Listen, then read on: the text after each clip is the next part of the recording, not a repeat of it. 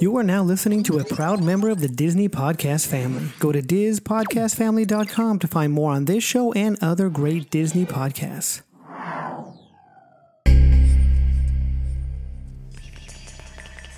All personnel, clear the launch platform. All personnel, clear launch platform.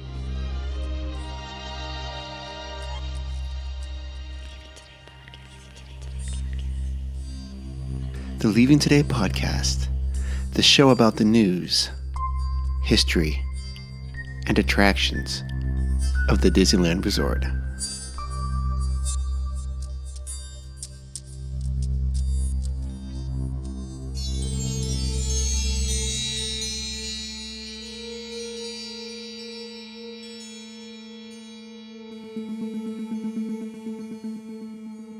Well, come on, Wendy. Let's go. But where are we going? To Neverland. Neverland.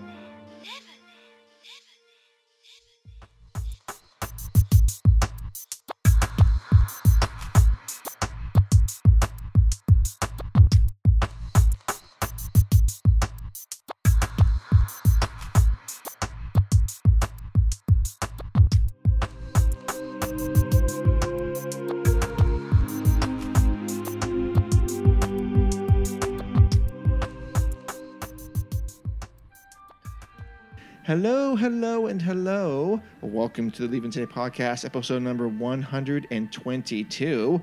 If you can't believe it, I can hardly believe it. And I've been here for all 122 of them. My name is Mark, one of the co-hosts here. The only other co-host tonight is sitting to the right of me. It is the trail master puppet himself, Udi. Hello, Udi. Good evening. Good evening, fine sir. Kind sir. I almost said Neither. confined. I missed that Neither word. of those. Neither. Okay. I resembled neither. Tonight it is just Udi and I. Jess is still on assignment, but she will be making a triumphant return next episode, I think. Mm-hmm. Well, I spoke to the managing editor of her. Yes. And he assured me that she would be back. Oh, okay. Next one. Oh. Well, because, the next one would be technically our year end. Probably, sort of, kind of, yeah. It seems like strange, but yes, it will be our year end. Yeah. So she's currently trying to restructure her contract with us, and that's where she's been. I'm joking. Dude. And I'm like, don't say that. I know, right? Her rider keeps on getting bigger, and I'm like, Jess, there's only so much we can do here. I know. So much we can do. Foot warmer, masseuse, gourmet cheeses. She's got this crazy rider. The wine. Yeah, it's ridiculous. The wine. I can't think of the other things. I'm like, all right, well. Korean beef ribs? No. The one that finally made me go like, I don't know, hold on. The sushi. Oh, yeah. Right. She kept on saying, I want X amount of rolls, blah, blah, blah, blah, yeah. from the specific place. Cannot be older than, it was like. It's ridiculous. And the one time we brought it, and it was like 5 minutes past, however, the time was, she's like, I'm not going to eat it. I'm like, fine. Yeah, but that is where we're at with Jess. We're trying to be all cool about it, but no, it's all the writer. It's all with the lawyers right now. That's it. It's tied up in courts. So tonight we are going to talk about Adventureland and the Royal Square a little bit. Yeah. And before that, we have the news and the question of the evening. We might do the randomizer. Maybe that's always fun. Okay. Yeah. Yeah. So tonight's opening question, as we think about it, what will it take, Udi and or Mark, to go to Disneyland in its not open condition yet, not fully open condition? Because we've got Buena Vista Street open right now, and both of us are kind of going, yeah, that's cool, but not quite there yet. Not quite luring us down to Anaheim. It's about a 6.5 hour drive as the crow flies for us. For you. No, that's right. I must also say, we talk about prima donnas here. Jess has her sushi rider and wine. Udi will not go down to Anaheim anymore unless he's flown. This is how ridiculous it's become with LTP. And I don't mind driving. I've got a Prius. I don't care. Udi, be quiet. Yeah, hey. Yeah. Don't bring that up.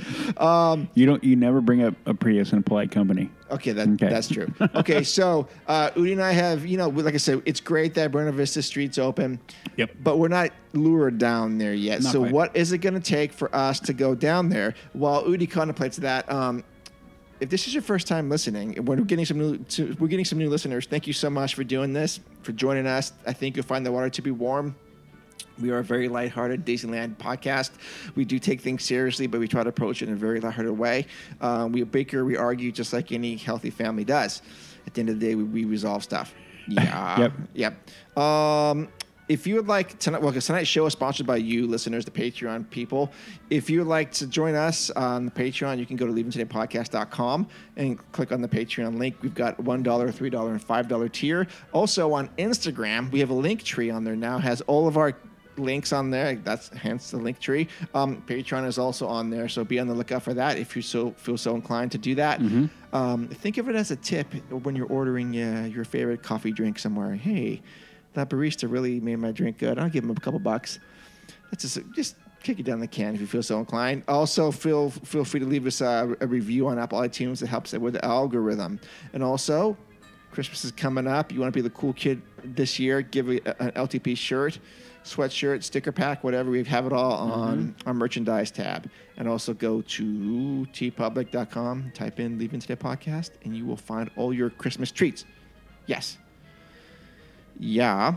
Okay, so that is the opening question, is what is it going to take Udi and I to go down? Because we could go separately. What might have different reasons. So Downtown Disney is open right now.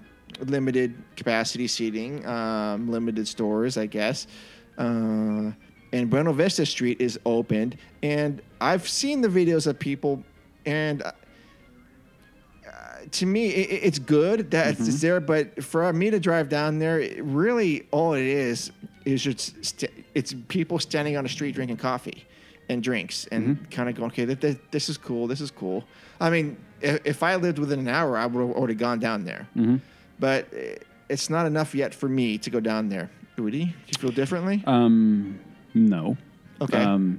It would take, if I had one wish. Right now, if I went down now in its current offering, it would take the right group of people to go. Okay. That could maybe get me to go right now. Do you want to reveal your Disneyland squad right now? No. Okay. I don't think so. Because I haven't figured it out yet. Yeah, I don't. How many are in your squad, by the way? How many are in my squad? And you listeners, you must understand. Disney has. I mean, because we're an LTP, Udi has a big squad that he can always choose from. He travels. He's got an entourage. So I don't know who makes the cut these days. Right now, my squad would probably about anywhere from 3 to 4 people. Okay. But yeah, no. But outside of that, it would be them opening up Main Street.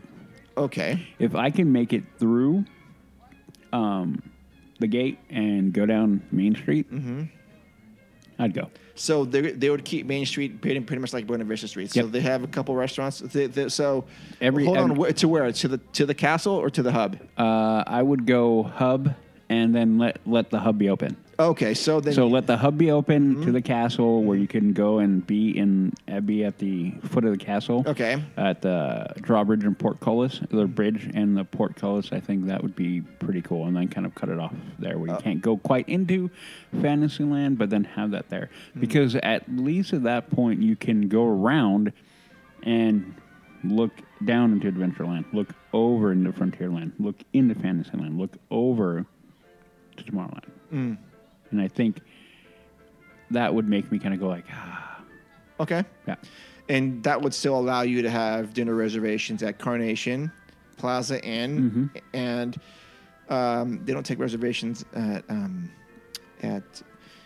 oh my gosh, so it's been so long, the Jolly Holiday Bakery. But I can see all the places would still be open for service. That would be fun.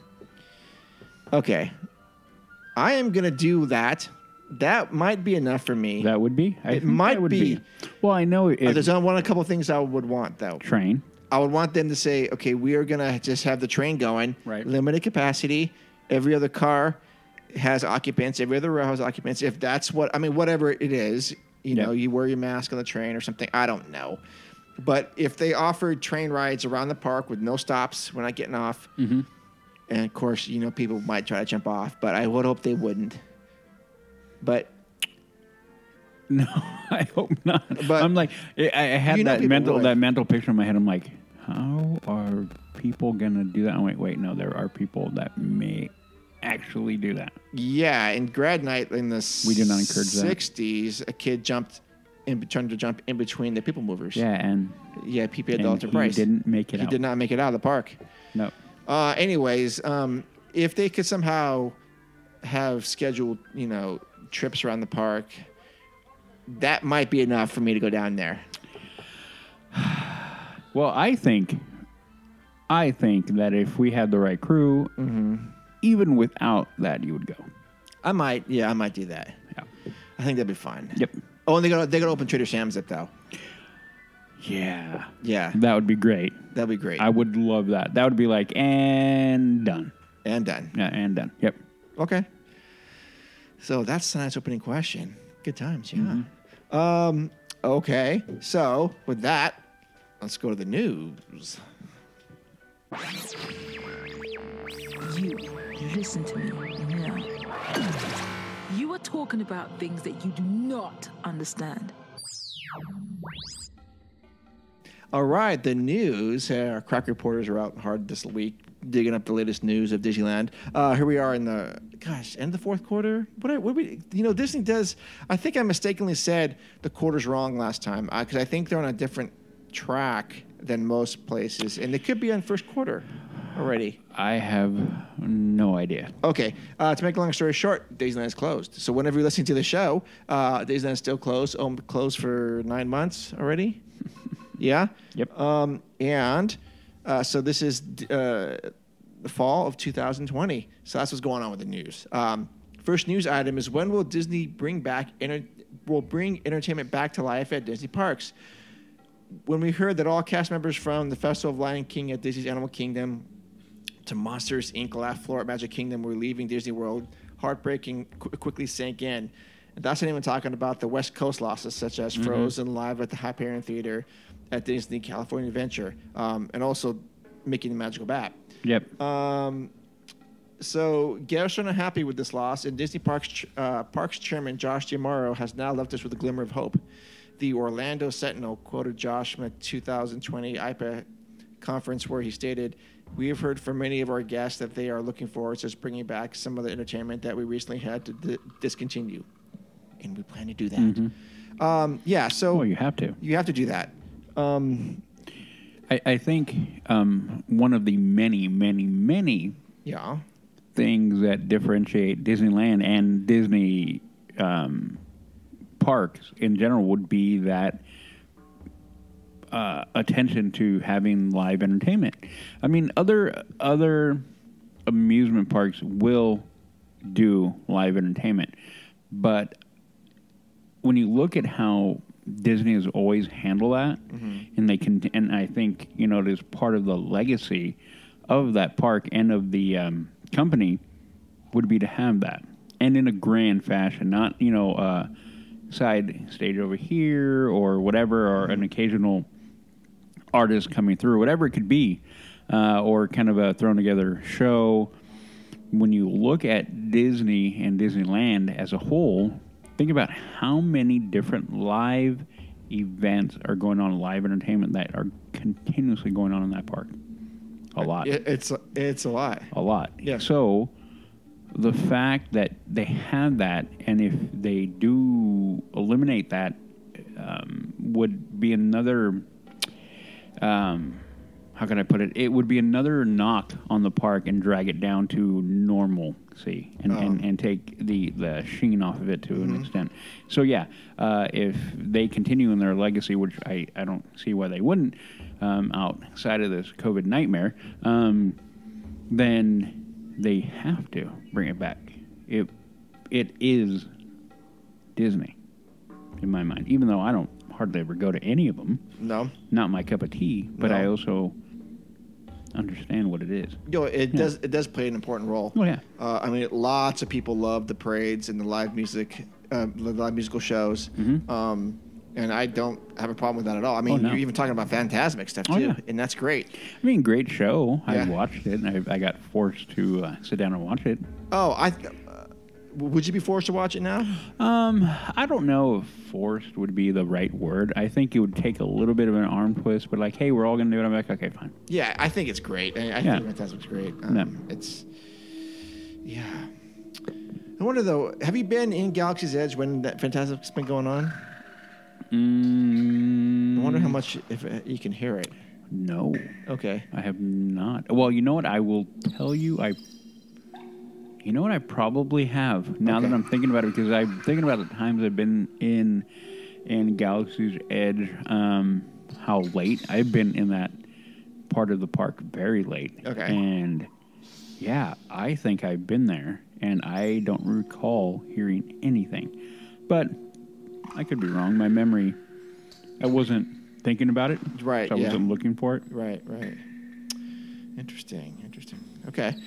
So yeah, that needs to come back, and it will come back. It may not be early on in 2021, but I bet it's going to take until 2022 for things to get back. There's going to be some growing pains. Well, yeah. Here is my quiet, well, actually not so quiet wish, that we get back to normalcy pretty quick. I'm hoping, and I could be, wish on a prayer, but I'm hoping here, coming into the first couple months of 2021, that we will have a noticeable shift in how the world is dealing with COVID, and how the park is, and how government agencies and the whole kit and caboodle, everybody is dealing with it, because at that point we'll be coming up on a year of all of this. And I think for a number of factors, both on a legal front and on a purely human front, if I can put it that way, things I feel are going to be changing. I could be wrong. Okay. But I think so. I my quiet wish is that it won't take till 2021 for the park to be like, okay, we're back. I hope, and we're talking like capacity back, people back, entertainment back, getting the park back, and I think it would behoove Disneyland, the millisecond that they can increase everything, that they do it, because at that point, I go back to real quick to what happened when they had to close down in Japan. Wait. Yeah. Because of tsunami, hurricane, and all that. And remember watching that, where people were begging to come back, and when they came back, they were worried about attendance and whatnot, and people were coming back in droves. Sure, yeah.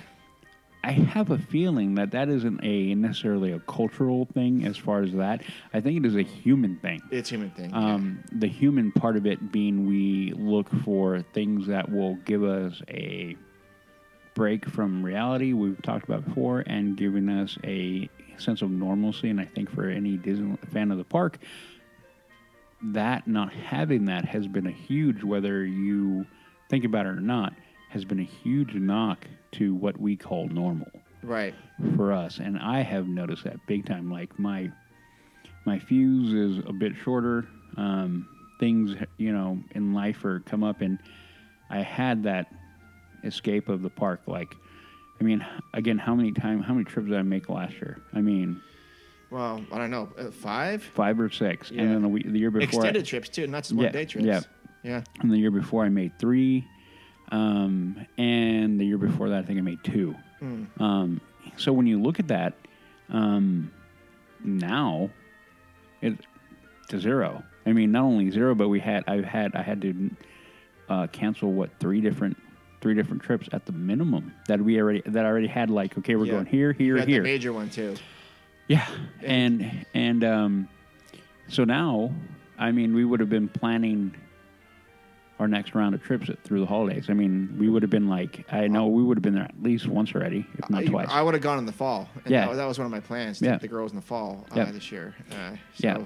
So I hope, again, I hope that it won't take the entire year of 2021 to get back to a point where we can enjoy the park the way it was intended. And, Yes. Part of me is like, the partitions they have up, all that kind of thing, I think those are going to linger for a while.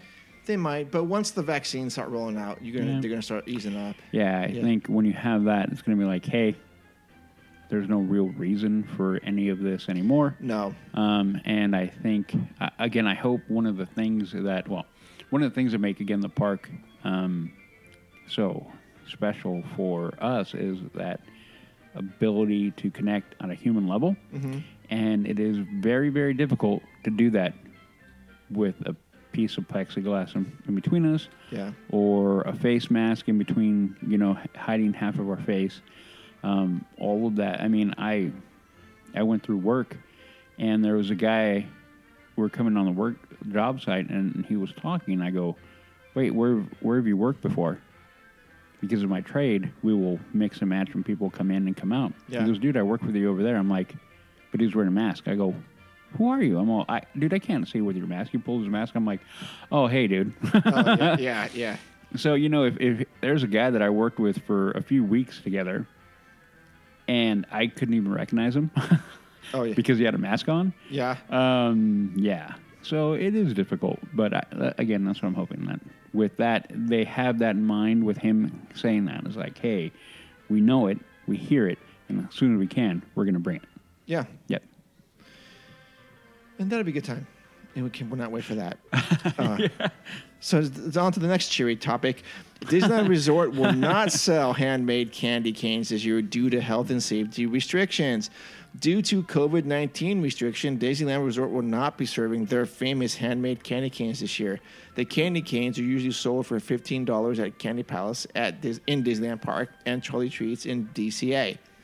The tradition would run from Thanksgiving week through Christmas Day. The 18-inch candy canes are so popular that wristbands and long lines have been part of the experience in recent years. Yeah, that's another tradition that they're going to get rid of this year, although I don't see why they're not doing that. My point, you beat me to it. I'm like, why? What's the point? Yeah, if you do it with the guidelines in place, so you can do a band, you keep people apart, you make sure they're wearing a mask, why can't you? Yeah, and said candy canes are, I believe, individually wrapped, or they could be. They are. Okay, I've never seen one of these things. Yeah. I wouldn't, but I mean... And they could, even if they aren't, but I'm pretty sure they are. Yeah. I'm trying to, because I've only seen it one time in person, and I think they are. Anyway, Okay. but even if they aren't, they can be. Absolutely they can be, yeah. And they're warm, so, and they're not, their standard food preparation is going to negate any chance of spread there automatically. Yeah. So I'm kind of like, why wouldn't they? But why wouldn't they? Yeah. Whatever. But okay. I mean, what are you going to do? I don't agree with that. I'm kind of like you. Why? Right. I mean, that could be something that people could totally look forward to doing, and hold on to a bit of the tradition, even though it isn't anything that you and I have ever done, or I don't think ever plan to do. No. I have, if somebody says, "Hey, I want to go stand in the line for the candy cane," I'd be like, "Really? Oh, okay, I'll go, but it ain't for me." No, I don't even like candy canes. Yeah, me either. I mean, as a rule, I'm like, whatever. But Jay likes these, so. Yeah, I would do it for Jay. Yeah. If he goes, hey, come hang out in the line. I'm like, okay, well, we do that at the park anyway. Yes. So why not? Yes. And new listeners, if you don't know who we're talking about, go check out older shows. We have Jay Bratton on for the food. Yep. Love that guy. Yep. All right. Next story. This is good. Another doom and gloom continue. Well, I don't know. Maybe it's not doom and gloom. Maybe I spoke too soon. Who knows? Josh D'Amaro states that there will be more inclusion, and that's air quotes, inclusion projects for Disney parks, starting with Splash Mountain retheming. Josh D'Amaro, we know who he is, stated during the IPA Expo that there will be more to come for the new fifth key. I don't know what that is. Inclusion. Oh, fifth key inclusion in the parks. Inclusion was introduced as the fifth key of cast members training in September. The 4 pre-existing keys are safety, courtesy, show, and efficiency. So now it's safety, courtesy, show, efficiency, and inclusion. Apparently. Yeah. The inclusion announcement came a few months after it was announced both Disney World and Disneyland would be retheming Splash Mountain to the Princess and the Frog. Sorry, French Canadians out there. Anyways, Diamaro says that they are speeding up work on inclusivity. I have the wrong nuance for that word. Inclusivity. Inclusivity. Yep, Okay. You got it. Projects such as this one. This represents transformative cultural change, Diamaro said, in regards to upcoming changes and projects. Udi, I'm sure you're delighted. Well, again, everything, if they're gonna do it, make it. How can I put it? Okay, so let me go to Princess and the Frog with Splash Mountain. Now, while Sorry, French Canadians. I'm not. While I personally don't find anything wrong with that attraction. The people who have had issue with the attraction, again, I made the statement, and I believe it. You're looking. Oh. I think you're looking because no one ties that to that anymore. No. Okay. Nobody, like I said, I brought it up with my 19-year-old niece. I'm like, hey, Splash Mountain. Yeah. Like that ride? Yeah, I love it. Okay. You know the characters? Yeah. They're tied to that. Oh. And people want to get rid of it. Why? Because they think it's racist. What? So when you talk to, like, I feel like the average park goer, they're going to be like, they don't make that connection. And Which is interesting. Yeah. And so to me, I'm like, okay, well, I don't see the need for it. Yeah. But that being said, we had that talk. We already had that as a topic about the change. And I think both Jess and myself kind of went with, well, you know what? If they do it right, Sure. it'll be fine, and it'll actually it'll match up pretty good. Yes. With what is going on, Yes. and we already after we had that we recorded that show, I went home and rewatched Princess and the Frog. I did too. And then I'm like, okay, I can see they can put that there, that there. Okay, cool. So to me, again, is going to be like whatever their project is going to be for the fifth key. Do it in a way that is good as far as a storytelling aspect. Like the one that I think they did poorly would be Red. I think they did that one, and I think that one to me, I'm like, you guys, I disagree with the whole reason and rationale for changing it. I just don't agree. You're trying to homogenize it to an extent. Okay, obviously you did it, and to me, I'm like, her voice is annoying. They changed her face, and then the character now, the whole scene feels a little bit off now. Overall, the attraction I will always love, and no matter what, but that one part, I'm like, well, okay, it isn't bad, but it isn't good either. Mm-hmm. So that is my only fear. Like, I get the message you're trying to convey, mm-hmm. but do it in a way that it is good. Like, you know, so whatever their plan is, I don't know where they're going to go to next. I have no idea. I do not want to speculate tonight on that. Yeah, because I don't know. And again, looking at the park, I'm going to go through it and go, where? Well, you know, well, you can guess where. There's many wheres they can go. But the only place I can see is Frontierland, and there's Frontierland, and I hope Jungle Cruise. Well, you know these are coming up. I don't want to speculate as to what's going on, but my take is very close to yours. But if you want to improve or enhance an attraction because the new technology comes out that might make this more appealing to people, that might push the story further, go for it. But if you're just doing it to be more inclusive, I think that's kind of It's a weak argument to me. I agree. I agree. I mean, and I would say this if I'm sitting around, Imagineering, brainstorming, blue sky session, going, we're doing this. Does it make the story better? Is there some new technology out there that's going to make the attraction more enjoyable for people? If not, what are we doing? Well, again, you're right. I think the improvement of the story is the key aspect for it. Yeah. If you're doing it to appease a person who's annoyed by it, Right. then I think you're coming at it from a wrong angle. And I really, really would hope that isn't the approach they're taking. Okay, we're going to do it. And it doesn't sound like it, but you have that moment of like hesitation, like, okay, Imagineering and all of them have always, in my opinion, done a very good job at whatever they do. That is what they do. Yeah. Again, my only thing is, I think the retheme of Splash Mountain is probably going to go off pretty well. And it's going to look great. And you know, now that I'm looking at, even though again I didn't agree with it, I don't think it's necessary. They're going to do it.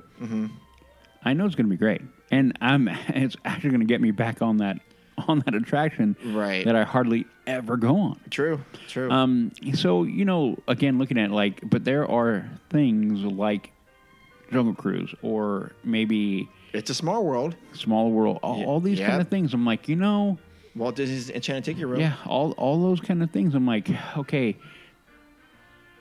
inclusive doesn't mean... I get worried because some people, when they say inclusive, I feel like they mean homogenizing everything and blending everything into one blob. And I'm like, then we lose our individualism. So, when you look at Enchanted, Walt Disney Enchanted Tiki Room is perfect.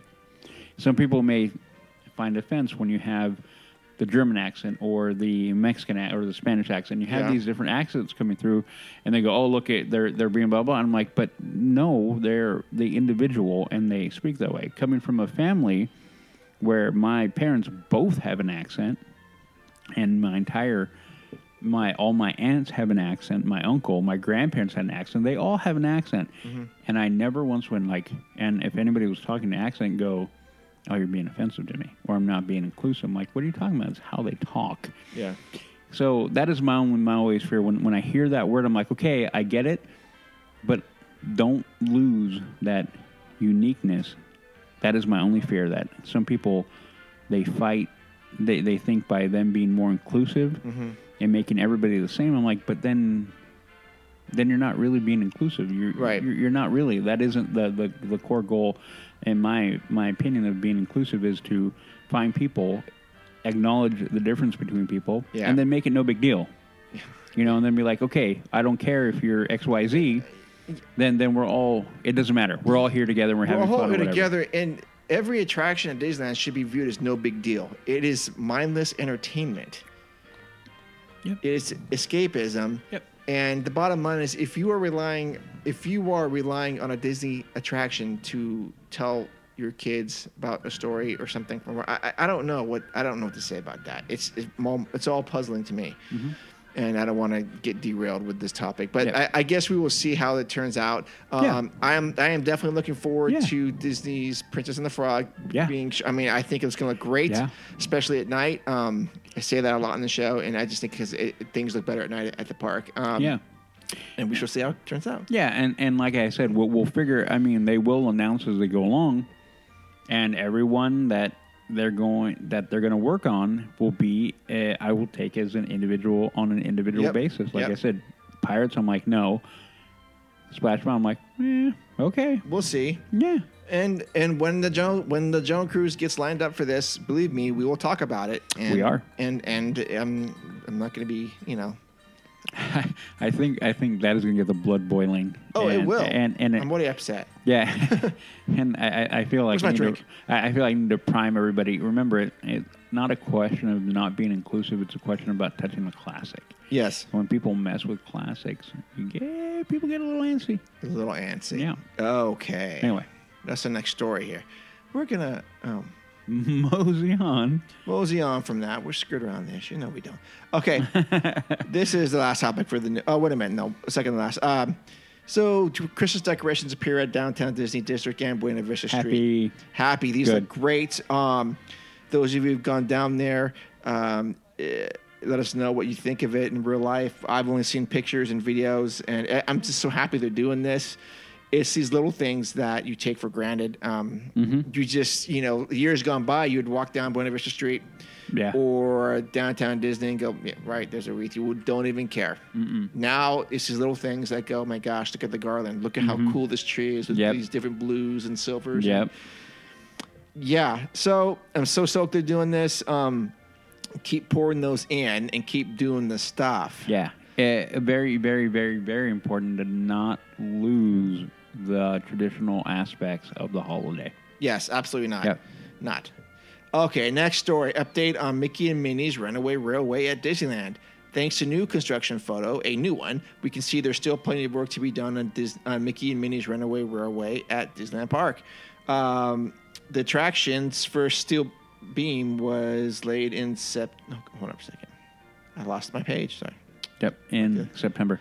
In September, at which point it was also announced that it would not be opening until 2023. We can now see that the bare bones of a building with scaffolding. Mickey and Minnie's Runaway Railway in Disneyland is one of Disney Park's priority projects, along with Adventures Campus, the Disney and Star Wars Galactic Star Cruiser at Walt Disney World. So this means, listeners, this might supersede our previous story with inclusive stuff at Splash Mountain. I don't see them going anywhere near Splash Mountain for a few years with this. I don't know. Again, I don't know how much of an advantage they have been taking with the fact that they're not open. Again, me working in what I would call what is known as critical infrastructure, my job, we haven't stopped working. Well, that's great. Yeah, and I recognize I'm a very, very lucky individual to have had that happen. And so again, I would hope, and I think I said it on an episode, that they would be taking advantage of that, not having to worry about scheduling and worried about show. They can just go. They can just go and do whatever improvement, whatever building, redo on an exterior, everything. I think that would be amazing that they would be taking advantage of, this negative. Yeah, sure. But I don't know. And maybe they are. Maybe, because in my mind, I'm like, look, we know the retheme for Splash is coming. Yes. What if they're doing it right now? You can drain the entire thing and do everything That could right. be, yeah. And how I think it'd be cool if they go, hey, we're going to open, here's our date, blah, blah, blah, blah. And as a surprise, boom, that retheme is done. Oh, I think that'd be great. Yeah, and I think there are, like right now with Adventures Campus, we know that's going to be ready to go. We do, yeah. Or we have a pretty good feeling it will be by the time they open. So there we go. So if you can have a drop to both parks, how cool would that be? Oh, yeah. Like, I would be happy. I'd be like, okay, I already know that I want to go, but if you add that extra cherry, like we retheme that attraction, like Splash, and now, it could be dead of winter and be like, well, I guess I'm going to be needing to get warm clothes when I'm done. Yes, absolutely. Yeah. But I would make that like, okay, I'm going to go do that. I'd go do it. Yeah. For sure. Yeah. But anyway, so this is Mickey and Minnie's Runaway. See, I cannot say this so fast. Mickey and Minnie's Runaway Railway. Again, this will draw me over to Toontown, of course, and Udi as well. No. Yes, it will. I think this is going to be great. A great dark ride. Actually, one for the kids, I'm assuming. But still a cool experience to go and do. They'll get one out of me. Probably one or two for me. No. I still try to manage Mini Adventures Winnie the Pooh one trip when I'm down there. Even though it's not my favorite thing, I still think it's kind of cool being there. Just so I can see the old Country Bear Jamboree stuff out there in there. But this is great. I'm glad they're doing it. Shoot, I was gonna say something about something that I saw. It was a news. I was searching for news that says something like Disney AP holders get first crack at Adventures, and I saw that was a headline. And I go, wait a minute, are we gonna get like a preview? And I clicked on the link, and it was Disney AP holders get first crack at Disney at Adventures Campus merchandise. I'm like, you gotta be kidding me, right? So we get the first shot of spending money. That's wonderful. Thank you for that. I thought they were going to say we get a special preview of Adventures Campus, and I was like, okay, that would be awesome to go. Yep. I would go down next week. I'd go down tonight and go check that out. Ooh, yeah. You would too. I would, because that's our next and our final story of the night. First look at ride vehicle for Spider-Man Web Slingers attraction at Disney California Adventure and Walt Disney Studio Paris. We saw this last year. Right?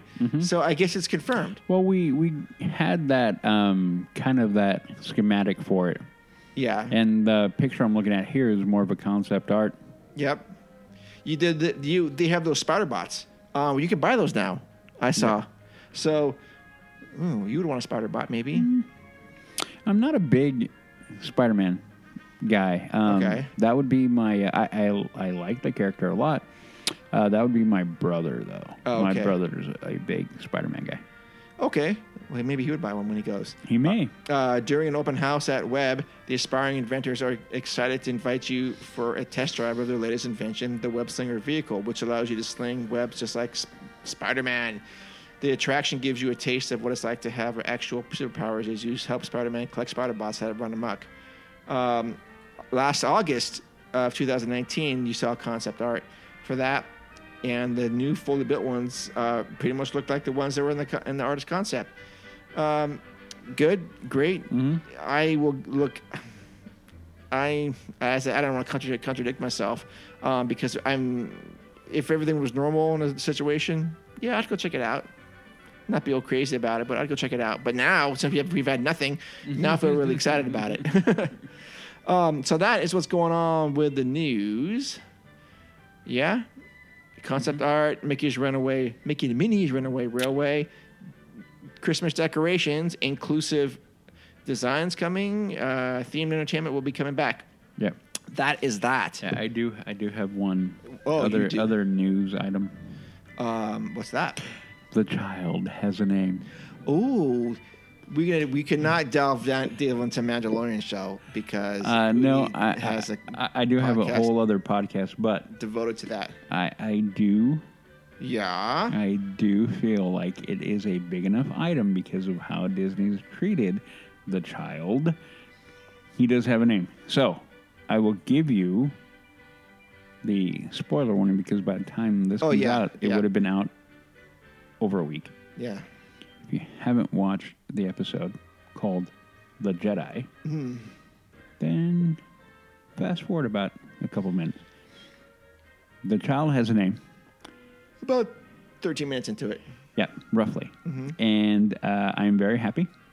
I'm glad that he has a name. I'm glad that the name is what it is. And I'm very happy that how they presented the name. All of it was great. Okay, so spoiler warning right now. 5, 4, 3.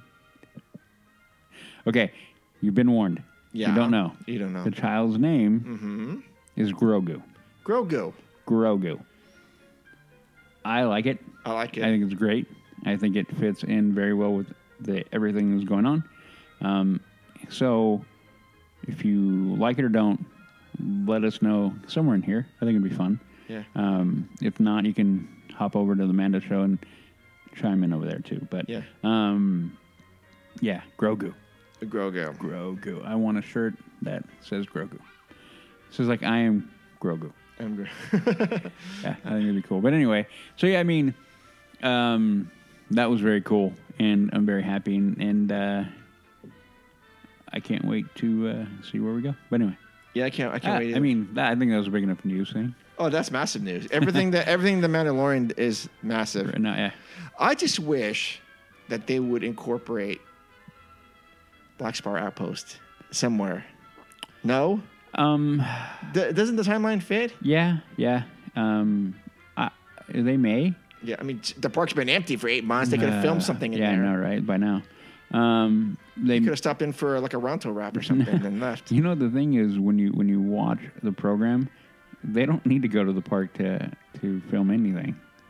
Oh, I know that. I know that. They can put in the volume. Yeah. But anyway, I don't know. Who knows? We may get it. I would not be surprised at all if they went, hey, we got Black Spire over here. And they're like, oh, here we go. But anyway. Yeah. Yes. So, like I said, Grogu, awesome. Yep.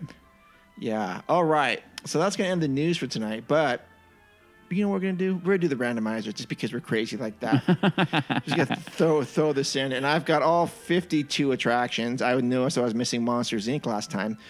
So that is into the mix. So what I do is I randomize all 52, and the top 3 that come up, we keep one, we remove one, and we improve one. We have to name the improvement. Mm-hmm. Sound fair? Mm-hmm. All right, let's do the randomizer music. Here we go. Top 3 attractions. Tarzan's Treehouse, mm-hmm. Grizzly River Run, mm-hmm. Soaring Around the World.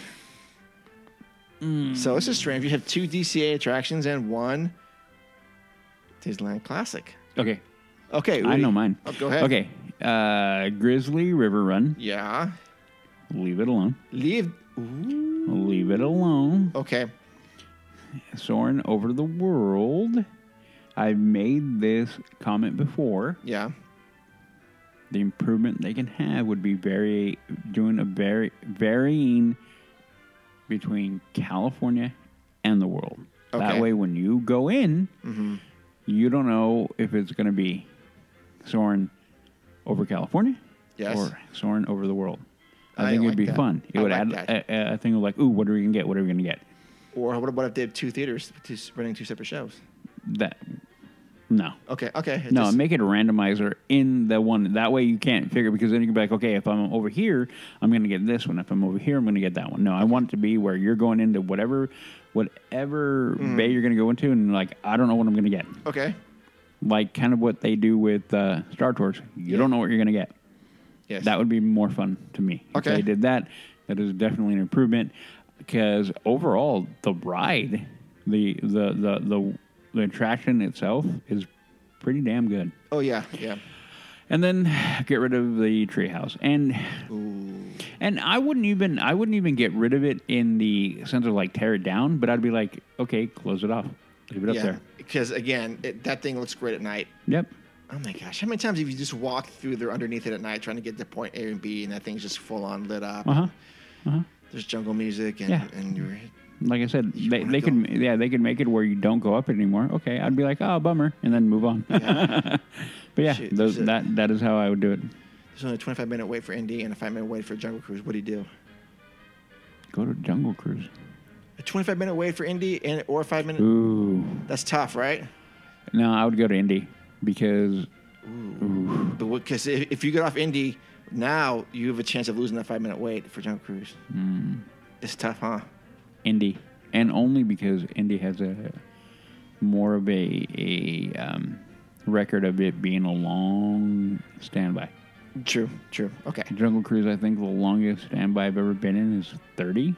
Have you gone upstairs? Yeah. Yeah, I hate that. Well, actually, good and bad. I love seeing that view of Adventureland. Oh, yeah. But I hate the switchbacks. I'm like, God, we're never going to end. But you get a really cool view of stuff. Oh, yeah, you do. Yeah. When you're up on that second level, yep. I love the view from Heck up there. yeah. Yeah. That's where they should have a dinner package up there. I would pay for that. That'd be very cool. Ooh, yeah. Very, very cool. So we see, listeners, we get off topic here. we dismissed the park. So Udi wants to keep Grizzly River Run. He wants to improve Soaring Over the World, or Around the World, and get rid of Tarzan's Treehouse. Mm-hmm. Not remove it, but close it down. Okay. I will second that for Tarzan's Treehouse. Mm-hmm. I will remove it, but not physically, because I think it's part of the heritage there. Mm-hmm. And because I just think it looks great at night, but you don't need to run around in there. And And you can't run around there at night anyway, don't they? I think they close it off at dusk or Yeah, something. Yeah. I would keep soaring around the world as it is. You're out of your mind. Because I think it's a pretty cool experience. Yeah. And I'm not talking about, I want to change it because they want to enhance the digital stuff. They'll do that anyway. So Yeah. you just keep that there. It's a great experience. And I would improve the Grizzly River Run. How? And I'm going to borrow a page from Sam Carter on this. And you need to immediately, Disney, incorporate those darned country bears into Grizzly River Run. Have them in the cave. Have them causing mischief on the side. Have them fake plunge, splashing water on you, pushing the lever down, all that kind of stuff. And just incorporate those characters back into the Grizzly River Run, or back into the Disney parks. Because you see them walking around, people don't know who they are. They should know who those guys are, and they need to be on Grizzly River Run.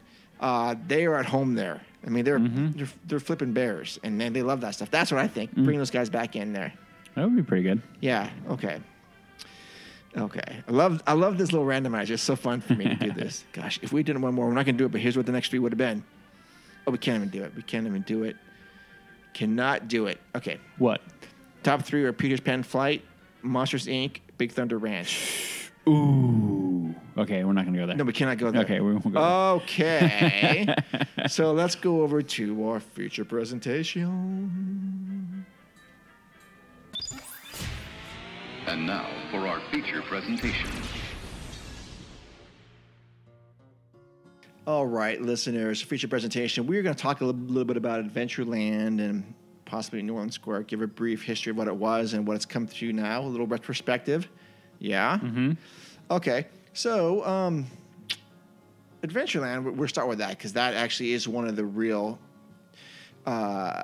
lands that was used as the prospectus to get Disneyland funded and bought. But back then, it was known not as Adventureland, but it was going to be called True Life Adventureland. So the True Life was going to be there. Interesting name, right? Mm-hmm. I'm going to read of what Disney, as Walt Disney described it in the prospectus. At the entrance to True Life Adventureland would be a beautiful botanical garden of tropical flora and fauna. The main attraction would be the explorer's boat with a native guide for a cruise down the River of Romance. Along the banks are birds and animals living in their natural habitat, alligators lurking along banks, and otters and turtles playing in the water about you. That's interesting. Mm-hmm. That's very, it's brief, but it's also very interesting. That's how Walt Disney envisioned it. Of course, things change. Always. Always change. So going on opening day here, Adventureland was every film set in an exotic foreign locale with decidedly foreign indigenous people. It was dedicated to adventure, romance, and mystery. Main Street USA set the baseline, and every other land was meant to provide a contrast. Adventureland's jungles were about as far removed from Midwestern America as one could get. Right up to the last moment, the area had been called True Life Adventureland and would bring to life Walt's nature films. Adventureland was the smallest land with a total of 3.9 acres and only 1 acre of public space. Once you crossed the bridge from Main Street, the formal gardens gave way to an untamed jungle. There was not much there when the park opened, just a few shops with souvenirs, some fast food, and the Jungle Cruise. The Jungle Cruise was the signature attraction in Adventureland. In fact, it was the only attraction in Adventureland. Mm-hmm. Early on, it was known as the Tropical Rivers of the World or Jungle Rivers of the World. Harper Goff, the principal designer of the attraction, had traveled to real jungles and found them uneventful and boring. Goff was a big fan of John Huston's film African Queen with Humphrey Bogart and Katharine Hepburn. Another influence was the 1955 Disney film The African Lion. Goff suggested to Walt that they design a Hollywood jungle where exotic inhabitants would appear and perform on cue for each boatload of guests. Creating a convincing jungle out of an orange grove and doing it virtually overnight was a special challenge for Evans. That's Bill Evans, a gardener, and Harper Goff. The objective was to make it appear as it was always that way, that nature had run amok. Instead, they were dealing with the reality of time and budgets. Walt became very frustrated when all he could use along the banks were buckets of little saplings. However, it would not take very long for Evans work to bloom and become the wild environment Walt wanted. So, interesting enough, fortunately, construction of the Los Angeles area freeway system was at full throttle during the same time. As the construction crews carved out the 200-foot right-of-way through residential neighborhoods, hundreds of mature street trees would become available. Evans had his crew monitor the progress and tag trees that were in the way.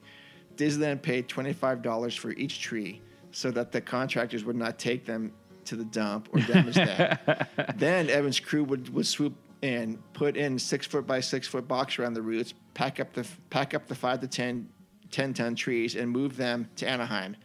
The Santa Monica, Pomona, and Santa Ana freeways all yielded trees for Disneyland. Yeah, so it's those kind of stories that are pretty funny. So again, this is Adventureland. It was one of the original lands for the prospectus that they used to get Disneyland funded. And it's been there since 1955.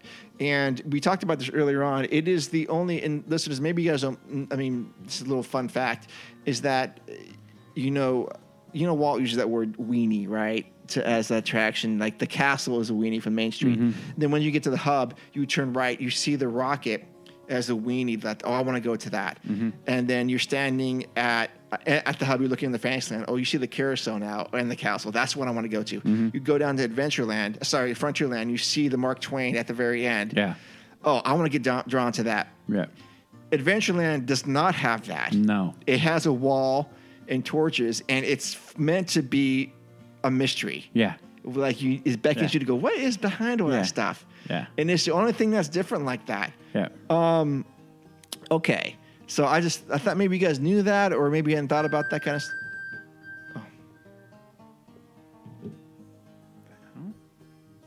That's Woody's bat phone. Whatever that was. Okay. Oh, you know what that was? That was a location. That was my location, and I don't know. I must have hit it on my watch. But anyway, that is one thing that I think makes it pretty unique. It being small, a lot of people have overlooked the land, or they look at it as a walkthrough, a thoroughfare to get to the river or to get to New Orleans Square or Critter Country, or even now Galaxy's Edge. But that land, to me, has always been kind of special. And the main reason would be exactly kind of what you just described.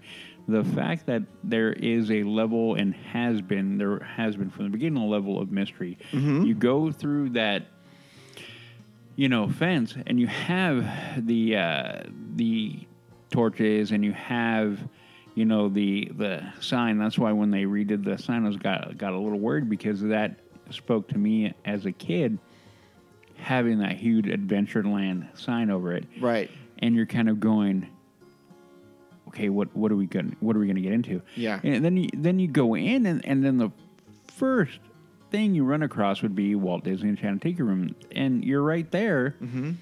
And again, remember growing up and it being one of my mom's favorite attractions. We always went, and even sitting in the old kind of area, waiting for you to go in. They had the little gods, and they would talk, and they would have a little thing even before you went in, and it was always this kind of mystery. Mm-hmm. And then when you go into, then you would finally go into the Enchanted Tiki Room, and you see that big centerpiece, and you're kind of like looking at what is going on, and you're kind of looking around. You can see the totems, and you're kind of like, okay. And you have guys, and again, you don't quite know what you're going to get into until it begins. No. And then once it begins, and the lights and the whole thing, and I remember one of the coolest effects I thought was the rain. Yes. Is it raining? I remember thinking as a kid, it's raining outside, not recognizing the gag. And even to this day when we go, the gag hits, and I love it every time. I'm like, oh my God, I know it's not raining. But man, you have that whole, and then the whole build-up, and you have everything is adventure. And you come out, and, you have nothing but that kind of jungle Yeah. vibe. Right. Yeah. And then, you know, growing up for the majority of it, well, you had the Jungle Cruise. And the Jungle Cruise has always and will always be one of my favorite attractions, again, because of the sense of mystery and adventure that you're going into. And yeah, it's been altered a bit. The dialogue or the script has definitely been changed. I remember, you know, when they did the so bad thing of actually shooting at the hippo. Yeah. But now the way they've done it, it has lived true to form. And it is great. They added the piranha. I remember thinking, why did they do that? And then, but it added to the attraction. So, yeah, a lot of people don't pause there long enough to really take in that land. It being small. No. And then that isn't even including Indy. No. You know? Right. You remember a time before Indy? Yeah. But it is, I mean, Indy's been around for, what are we at, 25? It came in 95. So yeah, we're up there. We're at 25 years. And I vaguely remember it. Because now Indy has become such an integral part of the land and how I approach my day in the park. Yeah. It definitely does. Yeah, and so it is hard for me to remember a time where it hasn't been there. Right. Oh yeah. But yeah, I do remember it not being there. And again, I think that was one of the reasons why a lot of people kind of went through. You have Chanatiki Room, you had the Treehouse, which was at that time the Swiss Family Robinson Treehouse, wasn't it not? Or it was. Yeah. And then you had the Jungle Cruise, and there you go. But now, and then, I mean, it led into Pirates, and that whole area, God, I remember when it wasn't that bridge going over, that walkway going over it. I mean, you think about how different that transition from Adventureland into New Orleans Square is changed over the years. Right, yeah. Somewhere I'll dig up a picture, I'll post it on Instagram again, I have a picture of the Jungle Cruise boats in the rivers of America. Yep. Because that waterway was connected. And actually, it still is connected. You just can't see it. But it used to be blatantly walking over that bridge.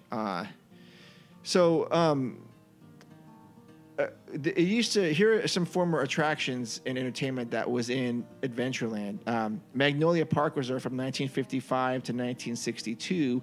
If you guys don't know what that is, it was actually right where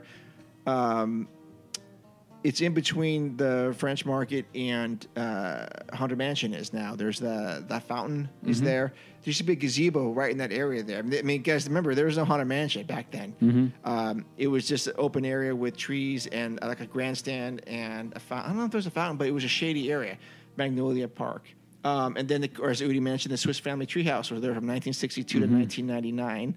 I'm reading this. I don't know these dates. The Big Games Safari Shooting Gallery was 1962 to 1982. I have no recollection of that whatsoever. That was in between Bengal and the shop. Okay, I don't remember seeing this at all ever. Barely remember that, and I remember it being in that area. Yeah, right in between. I'm almost positive that's where it was. Okay, I'm sure you're right. We can look at a map at that. Yep. Aladdin's Oasis Dinner Show ran from 1993 to 1997, and then Aladdin's Oasis from 1993 to 2008. So those are the attractions and entertainment. I'm reading this online, and I gotta tell you something. Where is at the Tahitian Terrace? The Tahitian Terrace used. Oh yeah, that's read it. 1962 to 1993. Was right where Tropical Hideaway is now. Yeah, we'll get to that in a second. Indie fruit cart. That's really insignificant. That's just a fruit cart where you can get fruit with a kiosk or whatever is around it and moved. Sun-kissed, I presume. was where Bengal Barbecue was. That was from 62 to 92. Tropical Cantina was from 55 to 1962. I actually have no idea what that is. Let's see here. The shops, Adventureland Bazaar, South Seas Traders, and Indiana Jones Adventure Outpost, they're all actually in the same building. Yep. They're all linked. You don't know what's going on in any of those. No, they haven't. That area hasn't really changed in a very long time. They have some of the coolest stuff there, but also bizarre stuff like Quicksilver is there. And like, what's Quicksilver doing here? I don't know. Okay, so the attractions now are, of course, Indiana Jones Adventure, Jungle Cruise, Walt Disney's Enchanted Tiki Room, and Tarzan's Treehouse.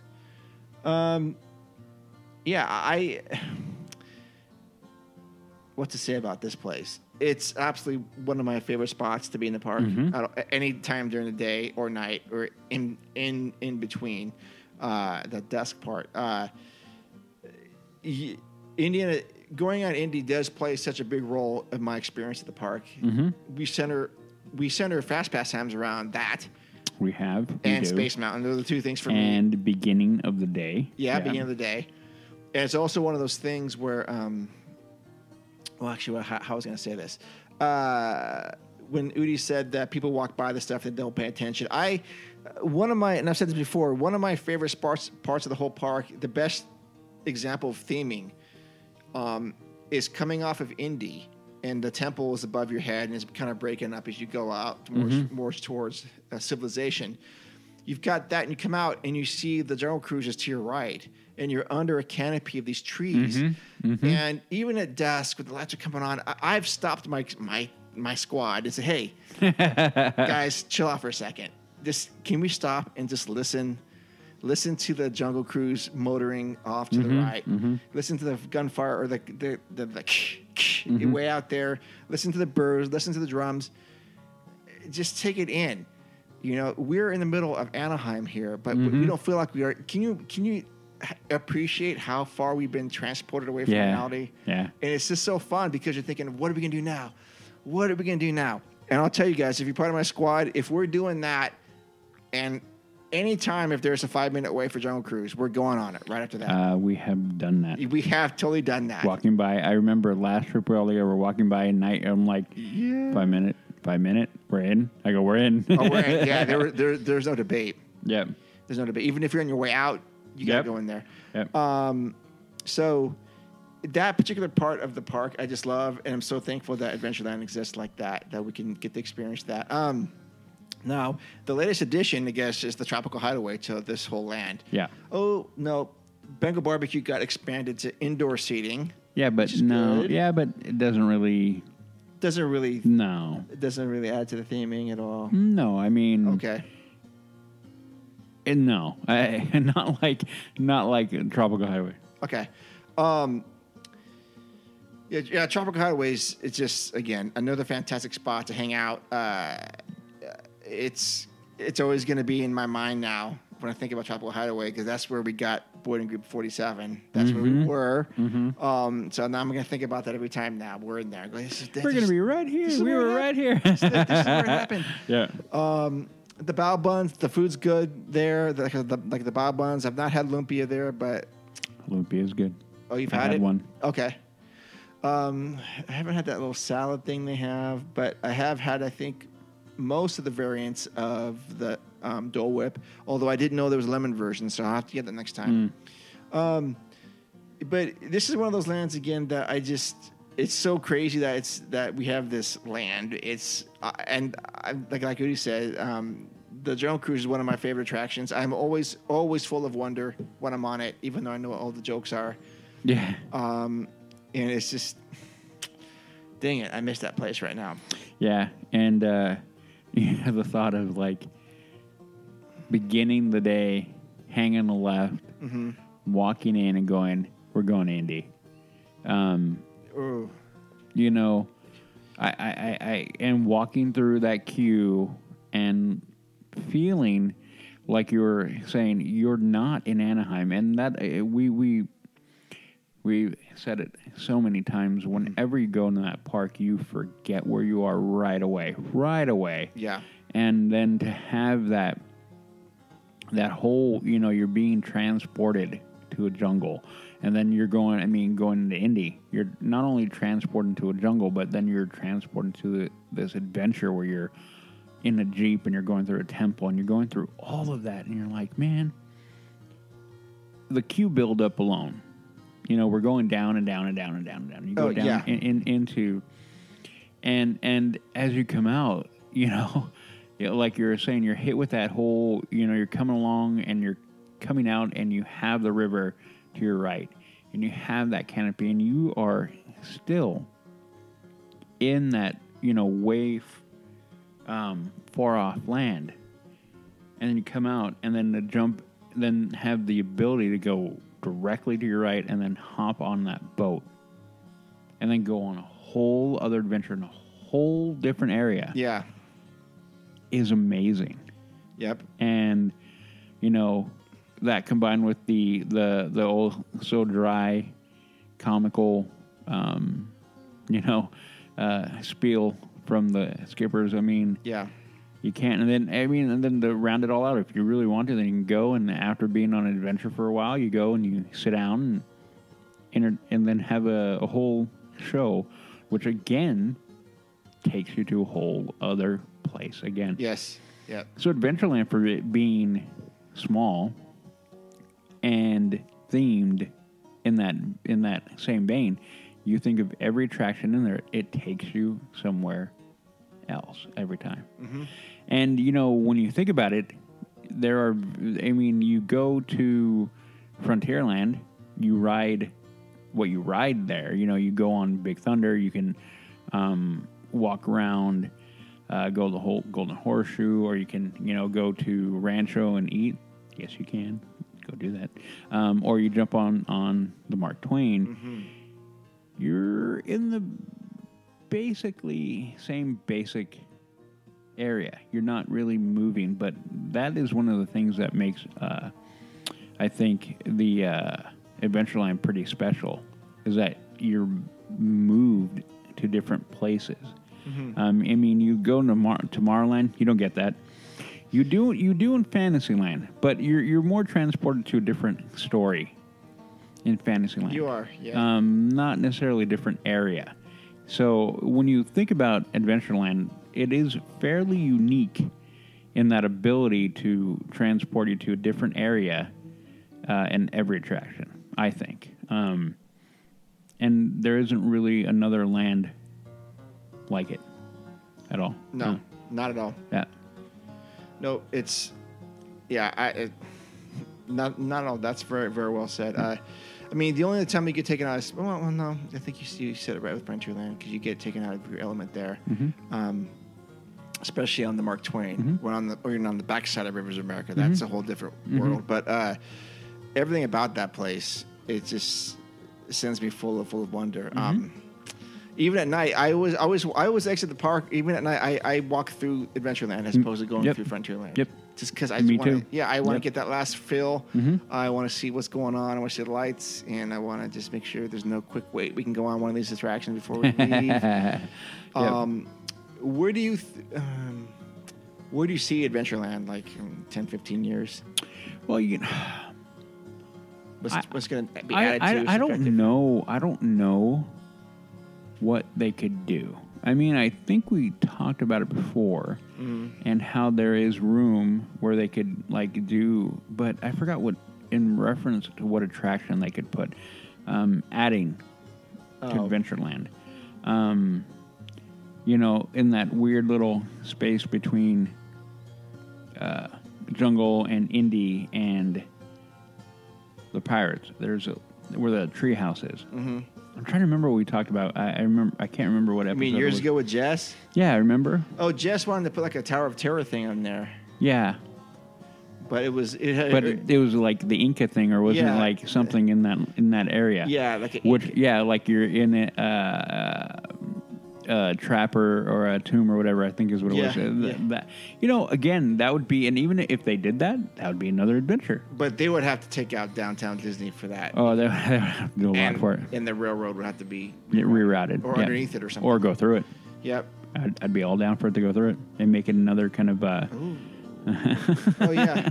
Yeah. I mean, overall, the only thing that they could do would be, I think, get Indy back to its glory. It hasn't been there for a while now. They've done a lot to kind of pare Indy down.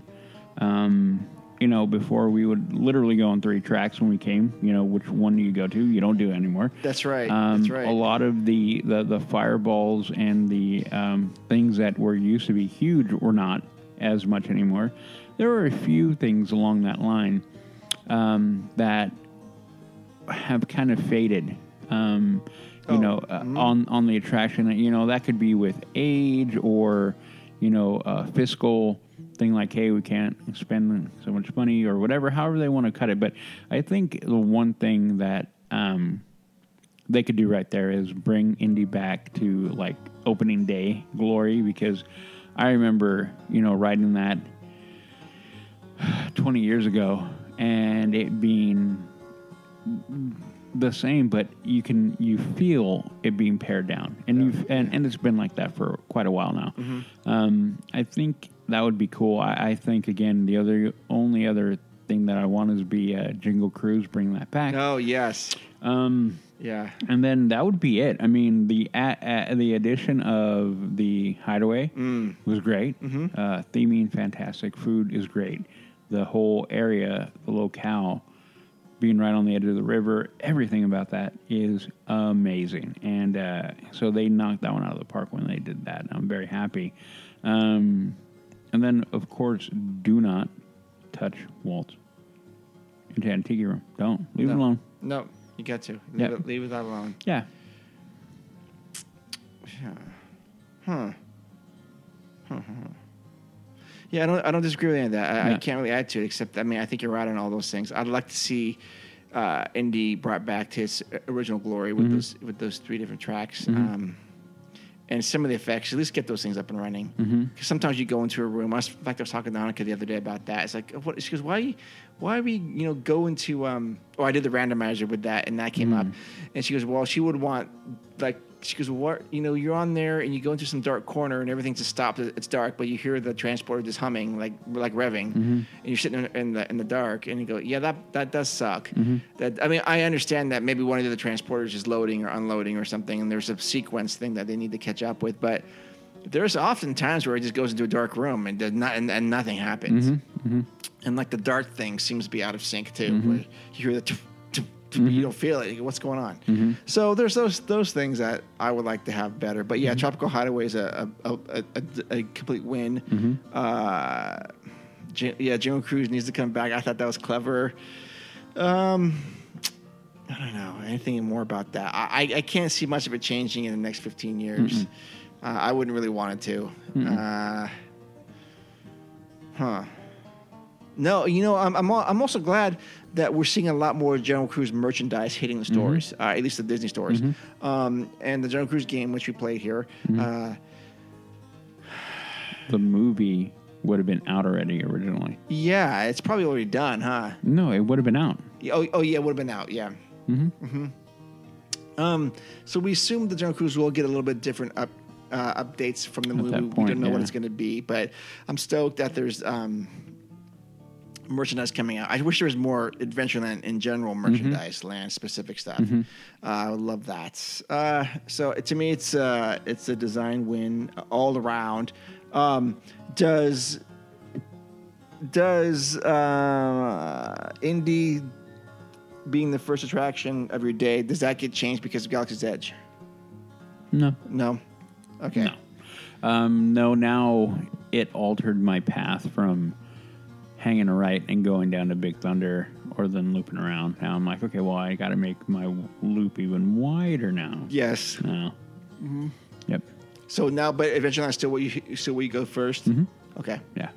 That I really, really, really don't ever anticipate that changing. And maybe in a decade with what they may or may not do with Tomorrowland, if that is done correctly, then that could draw me away. But now Adventureland for me is the way to begin. Yeah. because of everything. I mean, the day you're starting off the day of adventure anyway. You know, Yeah, you really for are. sure. For sure. And why wouldn't you begin in Adventureland on your day Absolutely. of adventure? Yeah. Well, some people start off in Tomorrowland and make a clock out of it. Yeah, Or and reverse clock. Right? yeah, but no. No, they go to the right and they go around. Yeah. That's not me. Counterclock. No. We go to the left. Yeah. And we make and again, because when you go through that land and you go through that gate and you walk it and you ride everything and then you come out onto that river,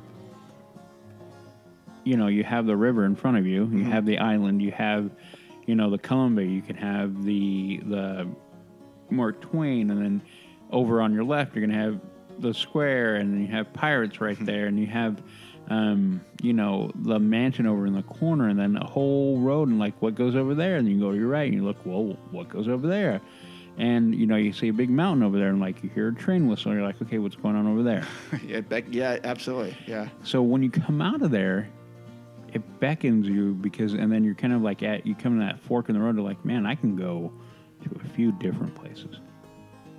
So, yeah, and even before, Galaxy said you had that back trail that you could walk, and you'd pop out right in Fantasyland. So again, that one little branch you could really decide where your next adventure was going to go. Absolutely. Yeah. Yep. So to me, definitely the way to begin every time. Okay. Yep. Yeah. All right, so that's going to take us over to New Orleans Square real quick. So Disneyland was there's roughly 3 acre area that was the first land to be added to Disneyland Park after it opened in 1955 at the cost of $18 million. It is exclusively ours. I'll just say that. Plans to include a New Orleans-themed area were made in the late 1950s as part of an expansion, and the area was even included on a 1958 souvenir map. In 1961-1962, construction began on the land and the attractions. The land was opened to the public July 24th, 1966, with the New Orleans mayor Victor H. Shiro participating in the dedication ceremony. Shiro announced Walt Disney had been made an honorary citizen of New Orleans. Disney joked that the addition cost as much as the original Louisiana purchase. Without adjusting for inflation, it actually cost more.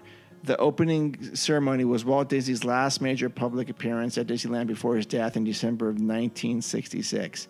In March 1967, Pirates of the Caribbean debuted alongside the Blue Bayou restaurant. In August of 1969, the beloved Haunted Mansion was open to the public. So, again, this is a land that it's always been there in my lifetime. I don't know the park without it whatsoever, and of course, Udi does not either. But this is as part of Disneyland to me as any other thing. Oh yeah. Even though it debuted 14 years after the park opened, this is everything about Disneyland is in New Orleans Square, and these two things linked together. Best theming still, even compared to Galaxy's Edge. Yep. I will agree with you. Yeah. The technology is not up to date, but you don't technology can't save theming. So sometimes, in this case, everything about this is Disney classic. Oh yeah. Disney to its core for me. So the former attractions, we'll talk the former ones now. The Pirates Arcade Museum was from 1967 to 1980. The Disney Gallery from 1987 to 2007. Absolutely remember that place. Princess Tiana's Mardi Gras celebration from 2009 to 2010. That was something I remember hearing about, but would have zero interest in going to. Yep, me either. Former restaurants were the La Petite Patisserie. I don't even know what that was. A lot of these shops, Cristal d'Orleans, Pieces of Eight, Royal Street Sweets, Mile Antoinette's Parfumerie, Le Baton Rouge, Port Royal, and La Masquerade d'Orleans. Now, Pieces of Eight we always go to. We always put our hand in the barrel of the jewels. Yep. And it's also I don't think I've ever bought anything there, but it's also linked to the Haunted Mansion shop or whatever that thing is. and I don't know what that is called. I don't. It's not Pieces of 8. I don't know which one that shop is called.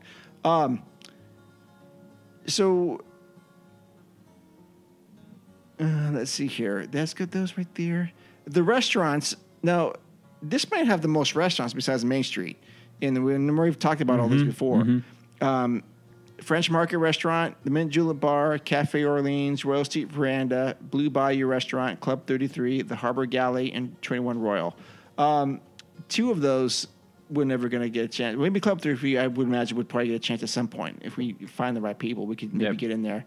Would you do that? Yeah. Okay. I would too. Absolutely would do that. Harbor Galley, been to that. Blue Bayou, yes. Royal Street Veranda, yes. Cafe Orleans, I have not been to that place. Mint Julep Bar, yes. French Market Restaurant, yes. Okay, so we know the 2 most beloved attractions of Disneyland are in New Orleans Square. I mean, this is hands down. I don't care what your favorite attraction is at the park. If you were to, survey 20 people, 19 out of 20 would probably say one of these 2 are essential attractions for them. That is Pirates of the Caribbean and the Haunted Mansion. Of course, there's a railroad station there too. It is the Frontierland station. Yeah. In fact, it still says that. Even though it's not where you think it is. Actually, it's been there and in the same spot. It's always been. But remember, Frontierland used to have a lot more land. Yeah. So if you look at the station, it says New Orleans Square, Frontierland. And that is a really cool station. Maybe put that up on the survey. Which is the better station? I bet you know. Actually, Main Street will win that one easily. I agree. Until I shut down the polls and then put it back on, then all of a sudden New Orleans is going to have 1,000 more votes. even though I only asked 25 people. Too soon? Okay. Too soon. Okay. Yeah, nothing. Yeah, we're gonna move on from that. Yeah, move on from that. Okay. Hey, don't. You must not ask why this happens. So this perfectly actually normal anomaly. You're sure. Yeah. Remember this. This replaced the land called Holiday Land, which was the corporate picnic area with softball diamonds. And they could drink there, I believe, right? They could drink there. Yes, they could drink there. They had a tent. You could drink and get hammered and walk around and get hammered at Disneyland. Yeah. So that was gone. If you look at early pictures, aerial photos of the park, you're gonna laugh and go, "What in the world?" Oh yeah. And it's so strange. But yeah, this replaced that 1966. So. Udi, tell me about New Orleans Square from your perspective. Well, I think, again, you brought up the 2 attractions on there that by far are 2 of my favorite. So my perspective of New Orleans Square is very much a high essential area to go visit. Not a walkthrough, not a go around, not there's a bathroom back in this back corner kind of thing, which there is. And that is one of the best ones to ever go to because nobody ever makes it all the way back there. But that being said, the theming of that area is, like Mark said, the best. Mm-hmm. Hands down, no matter where you're going to walk, it rivals or it beats Main Street. Because for theming, you're going to have a battle, in my mind, between Main Street, New Orleans Square, and now Galaxy's Edge. Mm-hmm. For theming, everyone has their little niche, their little nuance that makes it really good. But if you had to pick an overall, I'm leaning here. You walk in because of the feels, the sentimental feels. Yeah, you definitely have that. You do. And then you walk in, you're like, I'm there. I mean, again, the beauty of the park is how you're transported wherever they want you to go. But when you're there and you're taking an area that actually exists, New Orleans is a real place. It isn't a make believe area or place or city. And then you go like, I'm here. How cool is that? And then you have that basically bookended by Pirates, and then Mansion. Yeah. And when you look at it that way, too, you think about Pirates of the Caribbean, okay? And we've talked about it before. You have pirates where you are lulled off to Dream World, okay? You're lulled off into this land of fantasy of pirates and swashbuckling and, you know, plundering and looting and all the adventure that could be. You know, like we made the comment, as you meander down the river at the beginning, very quiet, very peaceful. You're kind of like the slow banjo being played, bum bum bum bum bum, Yep. bum bum bum, and then you have that kind of little beckoning of the pirate, the Jolly Roger, beckoning you, and you get darker and darker, and you fall into a dream state, and then you're dropped into a dream. Then you come out of it. You have that, right? And then you have that whole attraction, which till this day, one of the best, hands down, no matter what. Then you go over to the other bookend. Right. And you have Haunted Mansion. Yep. There is a whole other level of dreamscape Yeah. that you go into. Yeah. And then when you flip it, you know, even when you go holiday or normal, you're still there. So I find it very interesting how they bookend a actual locale, New Orleans, and you bookend it with two dream type attractions. Yeah. It you know, it's one of those things that if you don't think about it, you're gonna go like whoop, and you won't even. It'll go right by your mind. I never think about it. Yeah, but that right there is, I think, I don't know if that was intentional, but I've thought about that. How like dream, real, right in between.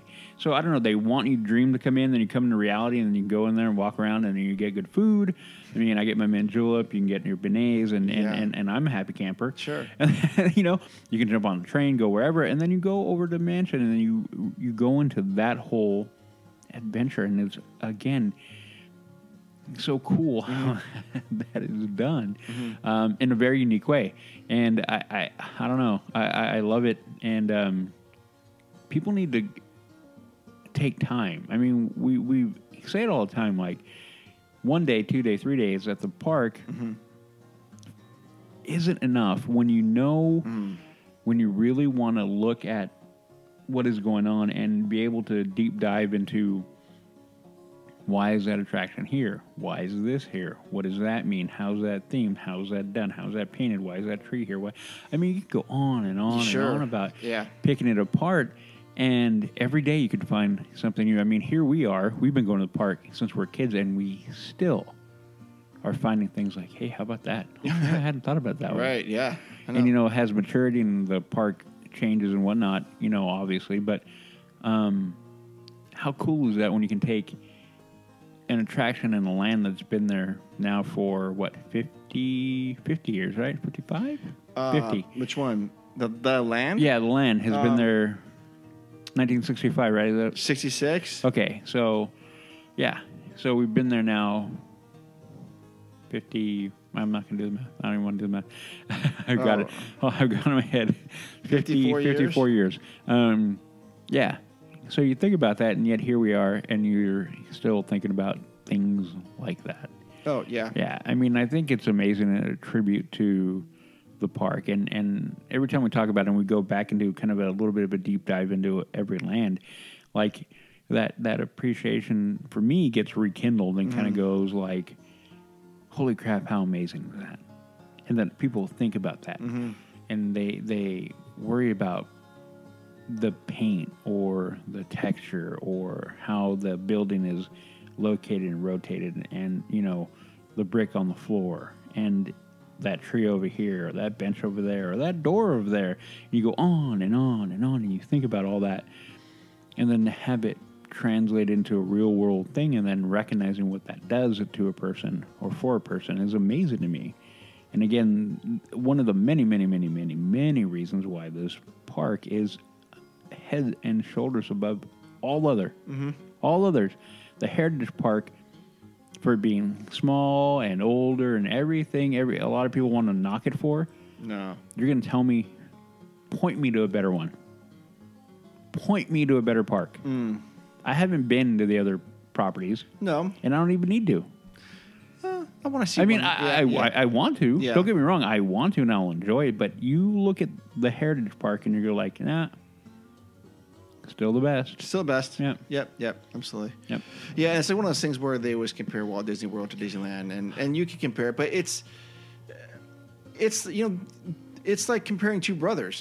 They're in the same family, just one's different. Yeah, like me and my brother. Yeah, I mean, it's the same family, and you can appreciate aspects of both. But you know that New Orleans Square might be the trump card in all this because you don't get that. You don't get that anywhere else. No. Disneyland Paris or no, Tokyo Disney has something like that that's similar to it. Tokyo Disneyland has a New Orleans type theme that's within Adventureland. I'm just reading that right now. But no other place has anything like this. Again, both of those attractions are essential. Parts of the Caribbean, we just doing Rise of the Resistance. Yeah, we talked about that. That being the absolute best, most advanced thing I've ever been on in my life. But it doesn't. Without parts of the Caribbean, you wouldn't be having this. So it's that's important, and just the fact that how it was engineered in 1964 or 65 to get it up and running, to go under the train tracks twice.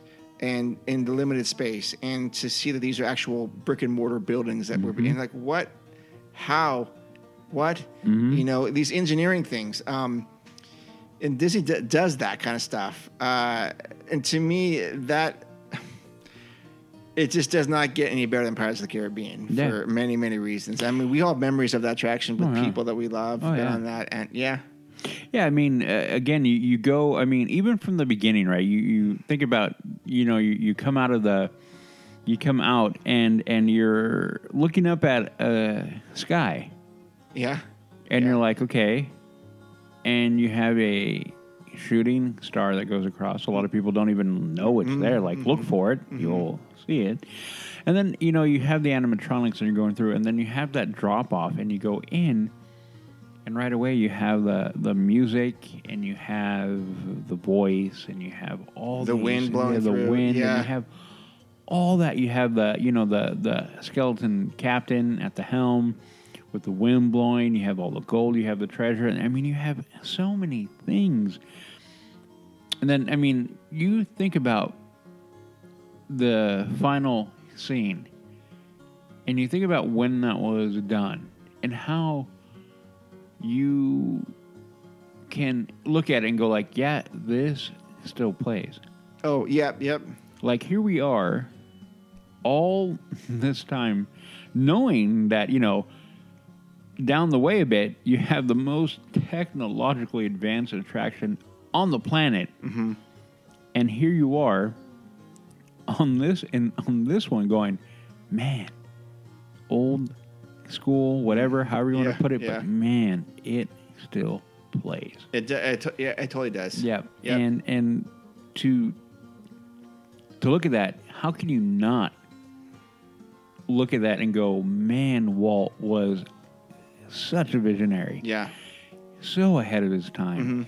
Lost him way too soon. I you have those moments where you go, man, what would he have done if he was still alive for another even 10 years? Oh, right, yeah.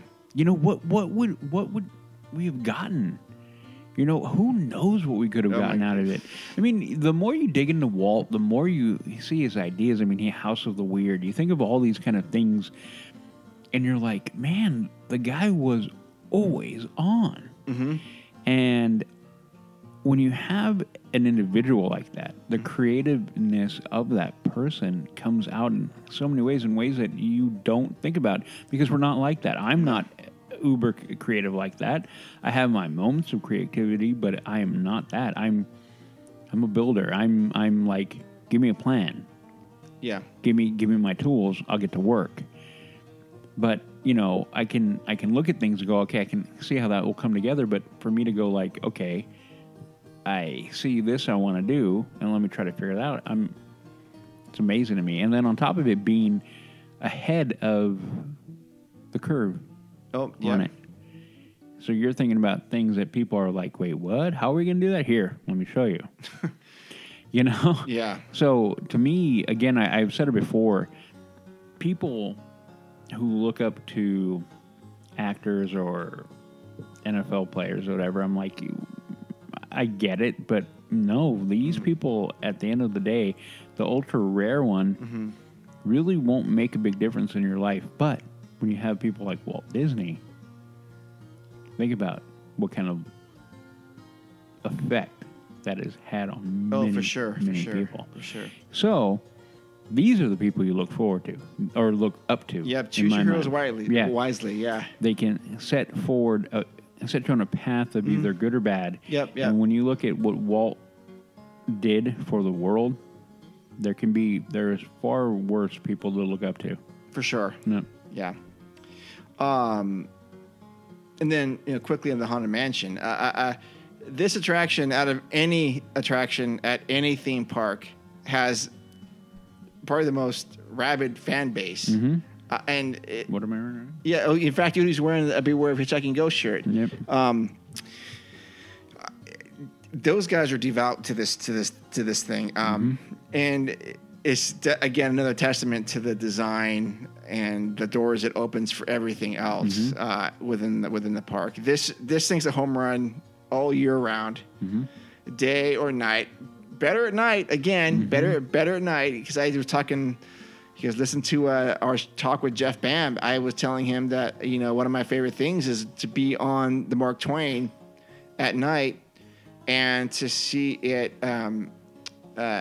lit up up over New Orleans Square, thinking, okay, here's this purple mansion way out there, and it beckons me, and yeah. So it's one of those things. And again, I'm not a collector of anything Haunted Mansion, but I can appreciate the people that love it and to the lengths they go to get whatever merchandise they can. Yeah, the pins, the whatever.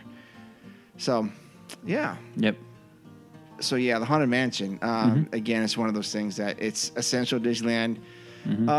Again, we've talked about the food already in New Orleans Square, so I don't want to rehash that. But again, it is a plethora of choices to eat there, and pretty much anything you want, you're going to get. Yeah, I don't know. Again, when you talk about let's do a quick flash forward here. What do you think? I don't see this land changing at all in the next 10, 15 years.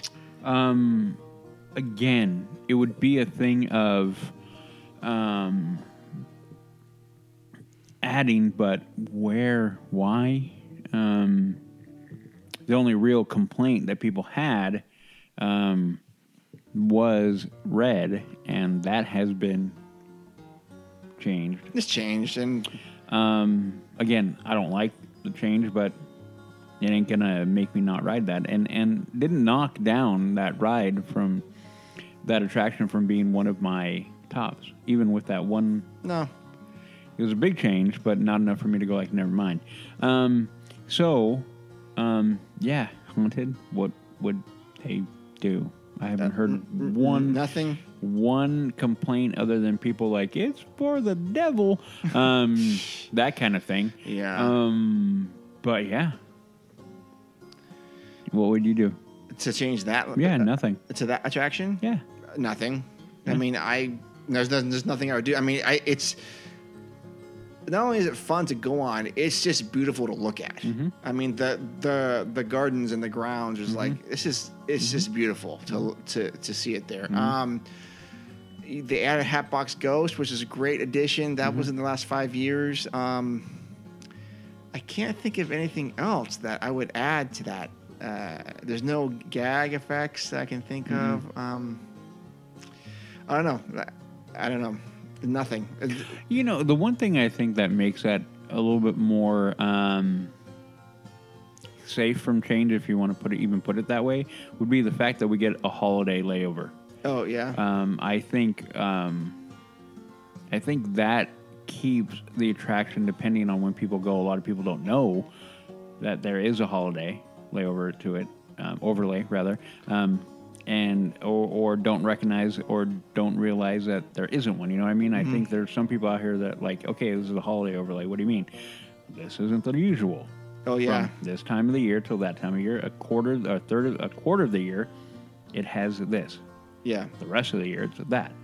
So I think the fact that they do that for a lot of people, and even for me, it keeps it like fresh. I'm like, oh yeah, if we go, we're gonna get classic. Okay, if we go now, we're gonna get holiday overlay. And I'm good with both.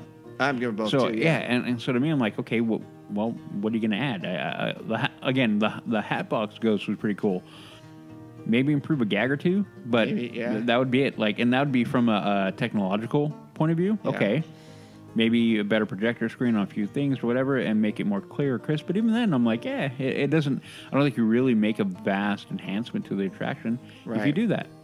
So yeah, what is there to do? Nothing. Nothing. Nope. I mean, except maybe I don't know. No, nothing. I was gonna say just maybe have two different overlays, one for Christmas and one for Halloween. But No, we talked about that. Yeah, Too difficult to do. way too difficult. Okay. Yeah. No, just keep it as is, man. Yeah. Just keep it to what they're doing. Keep that ball Yeah, rolling. I think that one is that one where they kind of found the rhythm, and no real reason to, if it ain't broke. Right. Yeah. It ain't broke. It No. ain't broke. Like I said, they're going to keep adding more merchandise to it. Yeah, no, and again, when you look at it, I'm positive that their rider count is not down. No. When you look at it, I mean that would be the big indicator. Like, okay, our ride count is down, and if it is a significant amount for a significant amount of time, then you go, okay, well, people aren't coming onto the attraction. Why? Oh yeah. Yeah. You don't have that issue with either of those, with Pirates or Haunted. Nope. People will ride them no They're matter right. what. Yep. They're riding no matter what. Yep. Rain or shine. Hot or cold, they're going to be Yep. there. Yep. All right. So yeah, that's Winter Square. I mean, everything about it is great. Like I said, as Udi said, being there 3 to 4 days maybe not be enough to appreciate all the details about it. And the next time you get a chance to go through, I think the next time that I go through any part of Disneyland, I'm going to just be very appreciative of everything, and especially going through here. Take my time and walk through stuff, and one of the cool things that both Udi and I got to experience, different times though, was walking through an empty New Orleans Square at night. And I remember walking through there, and just being me and maybe two other people that I could see at night, and thinking, okay, this is pre Galaxy's Edge. Going, okay, this is not going to be like this forever. It's going to get crazy when Fantasmic opens up, and Galaxy's Edge opens up, and it just was so beautiful to be out there at night. And I know you've done that too a couple of times. I think. Oh yeah. I've said it before. I try to end my day with that 11:59 jump onto Haunted. Yep. I got denied it last time because they closed the gate. Cast member talking to you. And then doing the slow walk from the exit all the way down through there, going through Adventureland. Because you hear the music still. Yep. And a good chunk of the people already have been leaving. And usually I don't run into any group of people, a significant amount of people, until I hit the hub. So yeah, definitely one of the things that I recommend if you have not done would do that. Look at your watch. You're like, okay, I'm coming down to wherever you are, realize, get there, last ride in, do your last ride of the day, ride Mansion, and then come out. And when you come out, don't walk quickly. No. Walk as slow pace, and take everything in, because you're going to see it in one of its purest forms with not a lot of people around. Right. And then get the full, I feel like the full effect of what is going on. And yeah, go easy, go slow, and enjoy it, and take it all in for sure. I think you may get, if you haven't done it before, I think you would get a new bit of perspective on what those lands or both of those areas have. Again, being small, but so much in there. Yeah, it is. And again, if you're going to do that, like 11:59, what Udi says, you don't have to rush through there because Main Street stays open until like at least an hour after the park's done for shopping, and maybe Gibson Girls open later They too. But definitely the Emporium and a couple other shops on Main Street are open until 1 o'clock, or at least 1 hour until after they close. So they close at 10 or 11, whatever. Yeah. So if you get a chance and you think about it, just go ahead and do that. That's an incredible thing to do. Mm-hmm. Yeah. Good talking tonight, man. No, I missed the park. Yep. As per usual, every 2 weeks we sit down and talk about the park and like, when is it going to open? Yeah. We will make it. We will make it. Yep. It'll be a glorious day. It will be. Yeah. All right, LTP listeners. Thank you so much for hanging out with us this evening or this afternoon, this morning, or if you're on your commute. Yeah. Thank you so much. Hopefully we helped with that. Yeah. Quick thing for that final year-end episode. Ooh, yes. We're going to be... Do I go ahead and say it now? Sure. Okay. So, being that we've been through the year that we have all been through, and it's the year that keeps on giving, somebody gave me an idea, and I thought it was brilliant. So, I want to run with it. We're running. And we're running. So, what one thing that I think would be unique, or one of the unique aspects of the park would be how we talk about it, how those of us who grew up going to the park, we have a connection with it from childhood. Mm-hmm. And we looked at the park in a certain way as a kid, and as we've grown, that has morphed and changed, and we look at it through a different set of eyes now. Why don't we, and this is where my call out for anybody who's going to hear this is, we want to hear from the kids. We want to hear from, the kids who love going to the park. We want to hear what it is about the park that they love and why they love it. Because to me, one of the things that the park definitely does is brings us back to a age of innocence. Mm. And with what we've had, a lot of ugly world right now, we need to reconnect with that. I think we need to reconnect with the purity of the park, with the purity of the love of the park, and the purity of what it is to be a kid. A kid doesn't look at the world and go, we're having all these problems. Most kids look at it and go like, their problem is they didn't get their Oreo. And rightly so. Yeah. I want that toy. How am I going to get that? Or I want to go to Disneyland because I love it. Okay, why do you love it? So for anybody out there that has kids, we've asked this before of our LTP family. Send in audio. Yes. So we're asking that again because you guys are freaking fantastic with it. You guys are absolutely amazing with it, and we love it. But if we can get that from your kids' eyes, and definitely put in your 2 cents too, because I wouldn't mind that having that, because I know Mark, you've had your perspective of taking your daughters when they were younger and having them grow in the park, and then how you have seen that evolve. Mm-hmm. So that would be kind of cool too, because I think, again, going back to the reason why we go to the park, one of the many reasons why we go to the park, is that the innocence of what it is to be in that park and just having that sense of wonderment and adventure. And we need that. We do. I think we need that. We need that right now for everybody to remember and put aside all the bickering and all the bad that we've been going through, and reconnect to that at that childlike level. So that is our request. I know Mark will be posting that again on our socials. But yeah, if you can, we would love it if you guys can do that. That way we can kind of, at some level, reconnect with the purity of the park. Okay. Okay. We'll put that out there. Yeah. Thank you. Please and thank you. Please and thank you. Yep. Yes. Okay, so we'll get that going. All right. And if you'd like to contribute to the show, again, go to leavingtodaypodcast.com, go to the Patreon link, and follow the path of what you want to do. Also, you can follow it on a link tree on Instagram. That Patreon is there. Leave us a review if you'd be so kind as doing that. Udi, where can people find out more information about you? You can find me on all of my socials, Twitter, Instagram, and Snapchat. The main vehicle will be the Instagram. I do get into discussions on that. Yeah, you do. I do. And then you can also find me on my other podcast, The Mando Show. Oh, The Mandalorian. Oh, The Mandalorian. Oh, my gosh.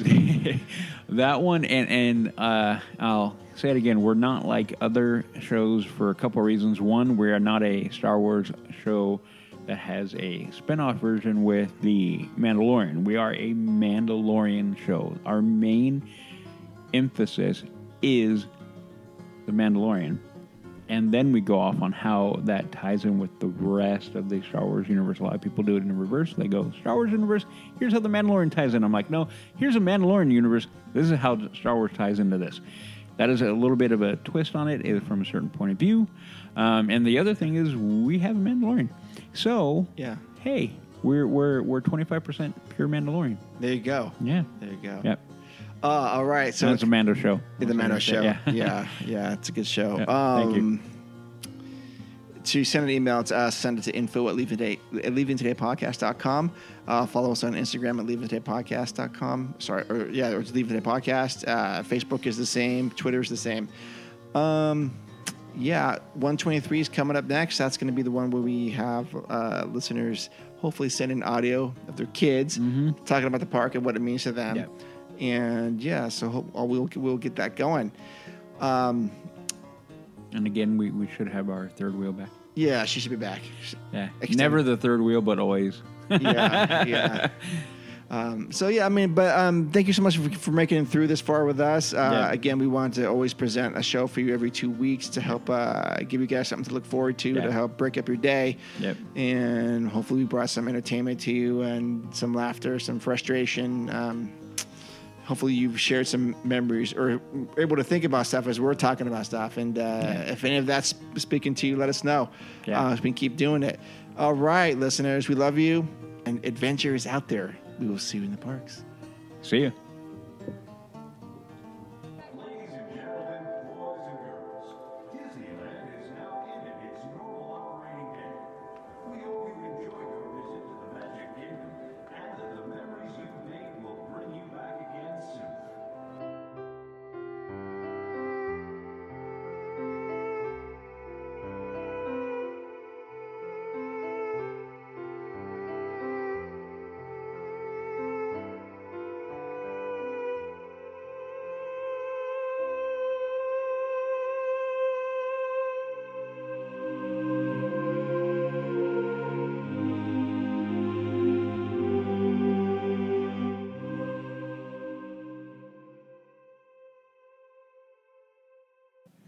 Gouda. Well, hello. Gouda. Come get your Gouda. Somebody take these. How many of these? Mark. No. They're going in the trash. Mark. Your daddy hates me. Too bad you guys aren't sticking around for tacos after this. I have a full rack of ribs in the fridge. Good? Thank you. You're welcome. No bed sheets. Why are you yelling at me? Because I like yelling at you. But you make me hot. It's so close I can feel it. Kitty. It's like a breath of fresh air. Boy, was my face red. Can we do that again?